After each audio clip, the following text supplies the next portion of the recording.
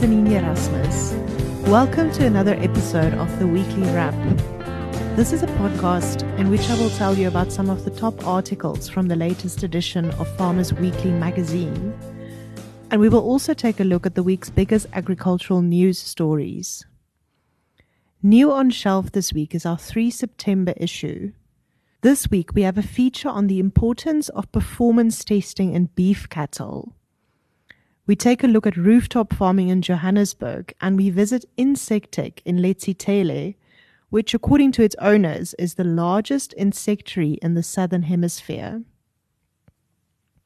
Our main feature this week looks at the important role that performance testing and phase D testing for bulls in particular play in building a more efficient beef herd. Phase D testing is an objective way to measure performance, and it enables farmers to make informed selection decisions that will help improve the feed conversion of a herd, which in turn will ultimately result in higher profit. Apart from explaining why Phase D testing is important and how to implement this type of testing, Lucas Ekstein, who is from Buffland Farm in Limpopo, and who put a bull testing center on his farm in 2014, also provides some advice about how to choose a testing center. He says that farmers should consider the distance between their farm and the testing center, keeping in mind that animals should not have to travel too far, as this places stress on the animals and can push up costs. Another consideration is climate. Ekstein suggests farmers should choose a center where the climate is similar to that on their own farm.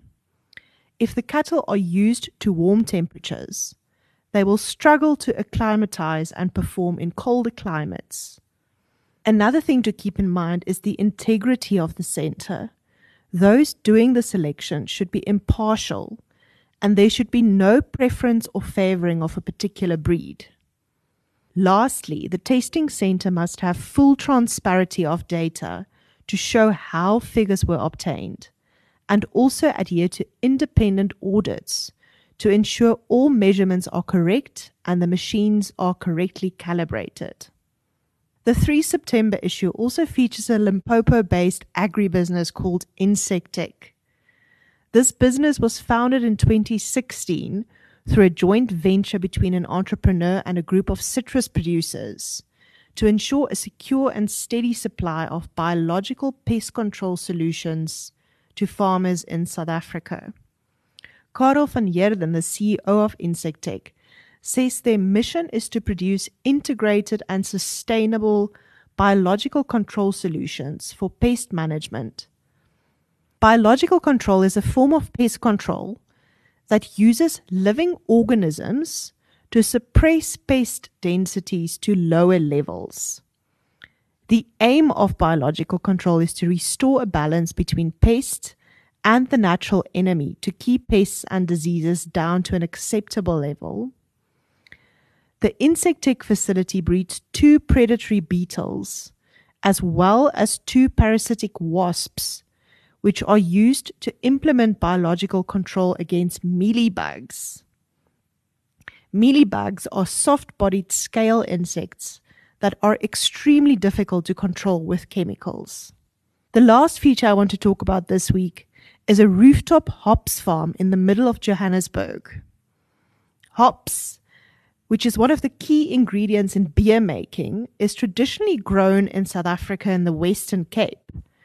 But on a rooftop on Constitution Hill in Johannesburg, Kaya Maloney has proven that it is possible to grow hops in the city using a hydroponic system. And not only is it possible, Maloney aims to produce 4 harvests in a year instead of the single harvest that traditional open field hop growers can achieve. He says that when he found out that local craft brewers had difficulty sourcing quality hops, he decided to bring the solution to their doorstep. He already completed his first 2 harvests for the 2021 season, and he says that although hops is mainly grown as an ingredient in beer, It is actually a very versatile crop that can also be used to produce essential oil that can be utilized in pharmaceutical and cosmetic products. Maloney uses a Dutch bucket system, and the greenhouse was built according to his specifications, including that it be temperature controlled. On average, the current yield achieved is 0.3 kilograms per plant, which means that he produces about 150 kilograms per harvest. But he hopes to increase his yield to half a kilogram per plant. Let's now quickly look at some of the top agricultural news from the last week. The outlook for berries is favorable this year. Alzette Skitter, operational manager of Berries ZA, says blueberry producers in Limpopo suffered losses because of frost damage towards the end of July, which could result in up to an 8% reduction in production volumes. Despite this, the blueberry season is heading for a record harvest, thanks to new plantings coming into production, with exports expected to increase by roughly 60% from the last season to 25,000 tons.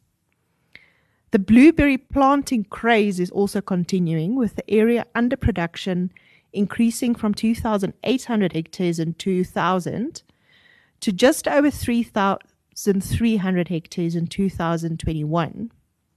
The area planted to blueberries is expected to further increase to 5,000 hectares by 2025. The area under raspberry and blackberry production has remained relatively stagnant over the past few years, and raspberry export volumes are expected to be very similar to last year's volumes at roughly 1,700 tons. Meanwhile, blackberry exports increased from 193 tons during the 2020 season to about 400 tons during the 2021 season, and it is expected to reach more than 370 tons in the upcoming season. Challenges facing vaccination of farm workers are being addressed by agricultural stakeholders. Organized agriculture is currently assisting the Department of Health in identifying farms and farming operations in rural communities with a greater need for COVID-19 vaccination sites. The Department of Health and Business for South Africa have indicated that South Africa has managed to secure sufficient vaccinations for the third and fourth quarters of 2021 to initiate a mass vaccination rollout. But according to Theo Boshoff, the manager for legal intelligence at Agbiz, although supply may no longer be a constraint, there are challenges related to accessibility, especially in rural areas where agriculture and agribusiness is primarily based. Boshoff says that in several deep rural areas, there are insufficient public health facilities to rely on. So they were pursuing the possibility of workplace vaccination sites. But he said, the challenge with opening workplace sites was that there were very few employers with sufficient staff at one site to justify a workplace vaccination site. Finally, we have a news feature which investigates why South African beef producers are paying more for bulls. Over the last 2 years, a number of new records have been set for the highest prices ever paid for registered bulls from different breeds sold at production auctions. In July this year, a new South African record was set by the Bos Blanco Beefmaster stud when it sold a bull for 1.1 million rands. Last year, a Boran bull bred by the Maybour Boran stud sold for a record price of 1.7 million rands.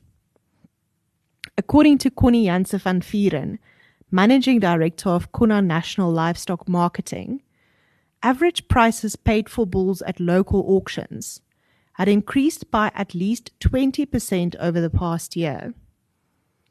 Beef producers were now paying on average between 80,000 and 100,000 rand for a registered bull earmarked for the commercial market.